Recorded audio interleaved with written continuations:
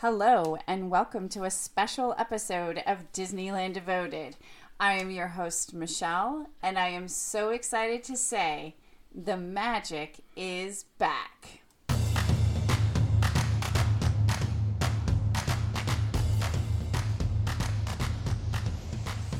Hello, everyone, and happy Sunday, May 2nd. What an exciting weekend it has been. For those of you, I'm sure everybody knows this. If you're listening to this podcast, you are interested in Disneyland, which means you know Disneyland opened back up on Friday. That is California Adventure and Disneyland on April 30th. They were both back up and running for California residents. I did hear a little rumor that at some point it may be open to non-California residents who are fully vaccinated, but that did not seem to be the case on opening weekend, as they were being very clear that you needed to bring proof of residency to get through the gates. So, like probably many of you, I went online, I looked at the reservation system to see the process. I could see from the Disneyland app that I could purchase a ticket, I could link it, reserve a day, those kinds of things, and I could see the calendar out for the days that were available, both Disneyland and California Adventure. I didn't actually pull the trigger because I'm not a California resident, but I just wanted to see, and I really didn't see a lot of restrictions, so I was happy to hear that. I understand capacity was at 25% this weekend. I watched a lot of videos. I cried a lot of tears. I got really emotional when I watched the videos of people who were filming when they walked through the gates. Well, let me back up.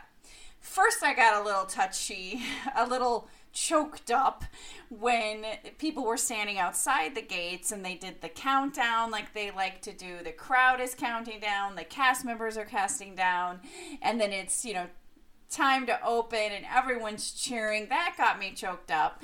But then when you went through the gates and you went under the railroad bridge on either side, Main Street was lined with cast members who were clapping and welcoming back all of the guests, and all of the guests were cheering for the cast members, and it was just so emotional. And if you get it, you get it. You get how awesome it is to have it finally open.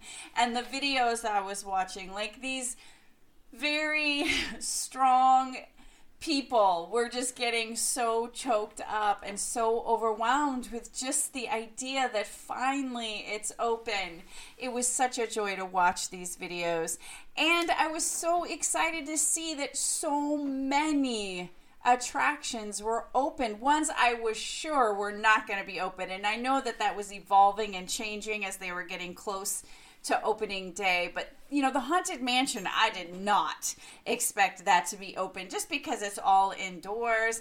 Pirates of the Caribbean, Splash Mountain, like I saw videos of people riding all kinds of things, and then I went on the app just to look at the wait times, and I only saw a few attractions that were not open, and I just thought, oh my gosh, it's like full on Disneyland and California Adventure. There were some things that were closed for refurbishment that had absolutely nothing to do with,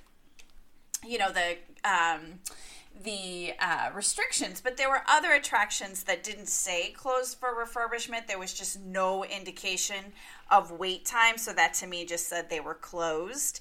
So as I am recording this, I'm going to pull up the app really quick, and I just want to see. It's around 6:30 p.m. Pacific time as I'm recording this, and I am just going to look at some of the items just to see what we're looking at.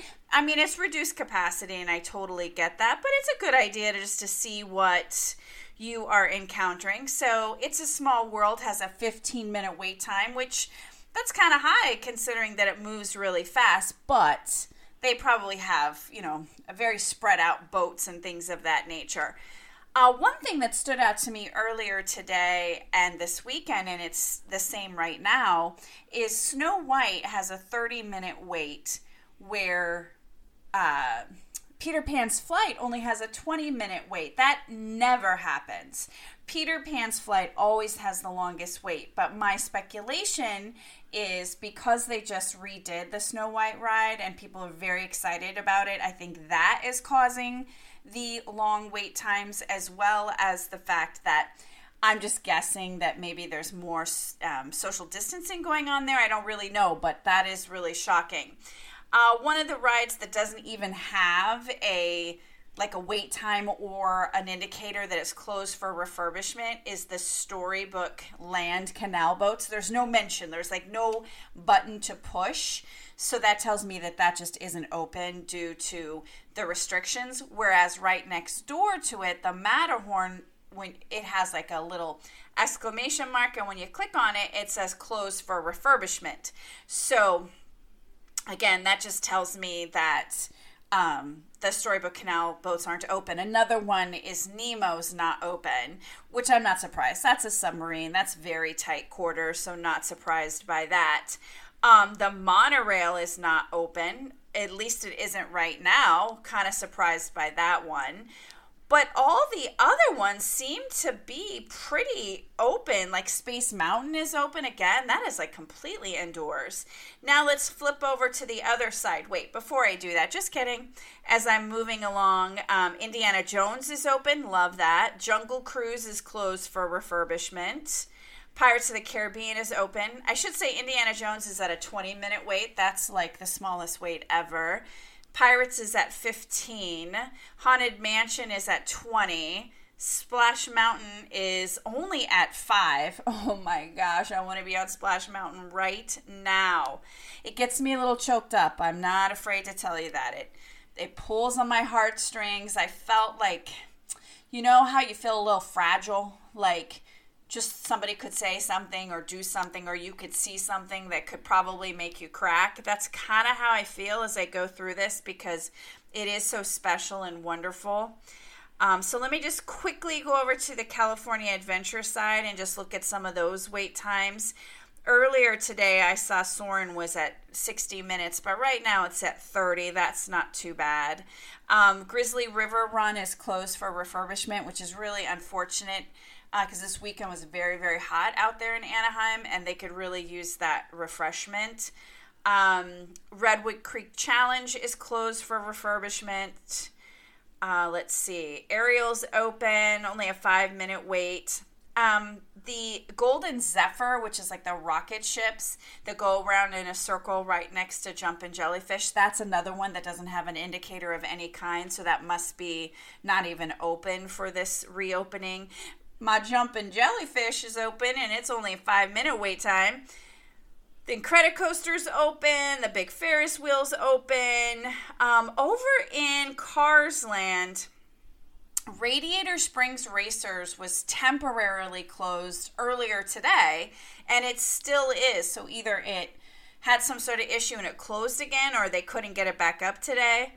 But there's, most of the rides over in Cars Land are open. And then Guardians of the Galaxy is open. Let's see, that's a 30-minute wait right now. Monsters, Inc. Ride, the Monsters, Inc. Mike and Sully to the Rescue is only 5 minutes. Turtle Crush, let me get the right word, Turtle Talk with Crush is open. So pretty much almost everything is open. I mean, there are a few things down, and then if any given day, except for during the holiday season, that's just normal. Things are down for refurbishment. They like to do that during, certain parts of the year, certain times of the year. Rides go through an annual maintenance cycle, and they get all cleaned up and redone.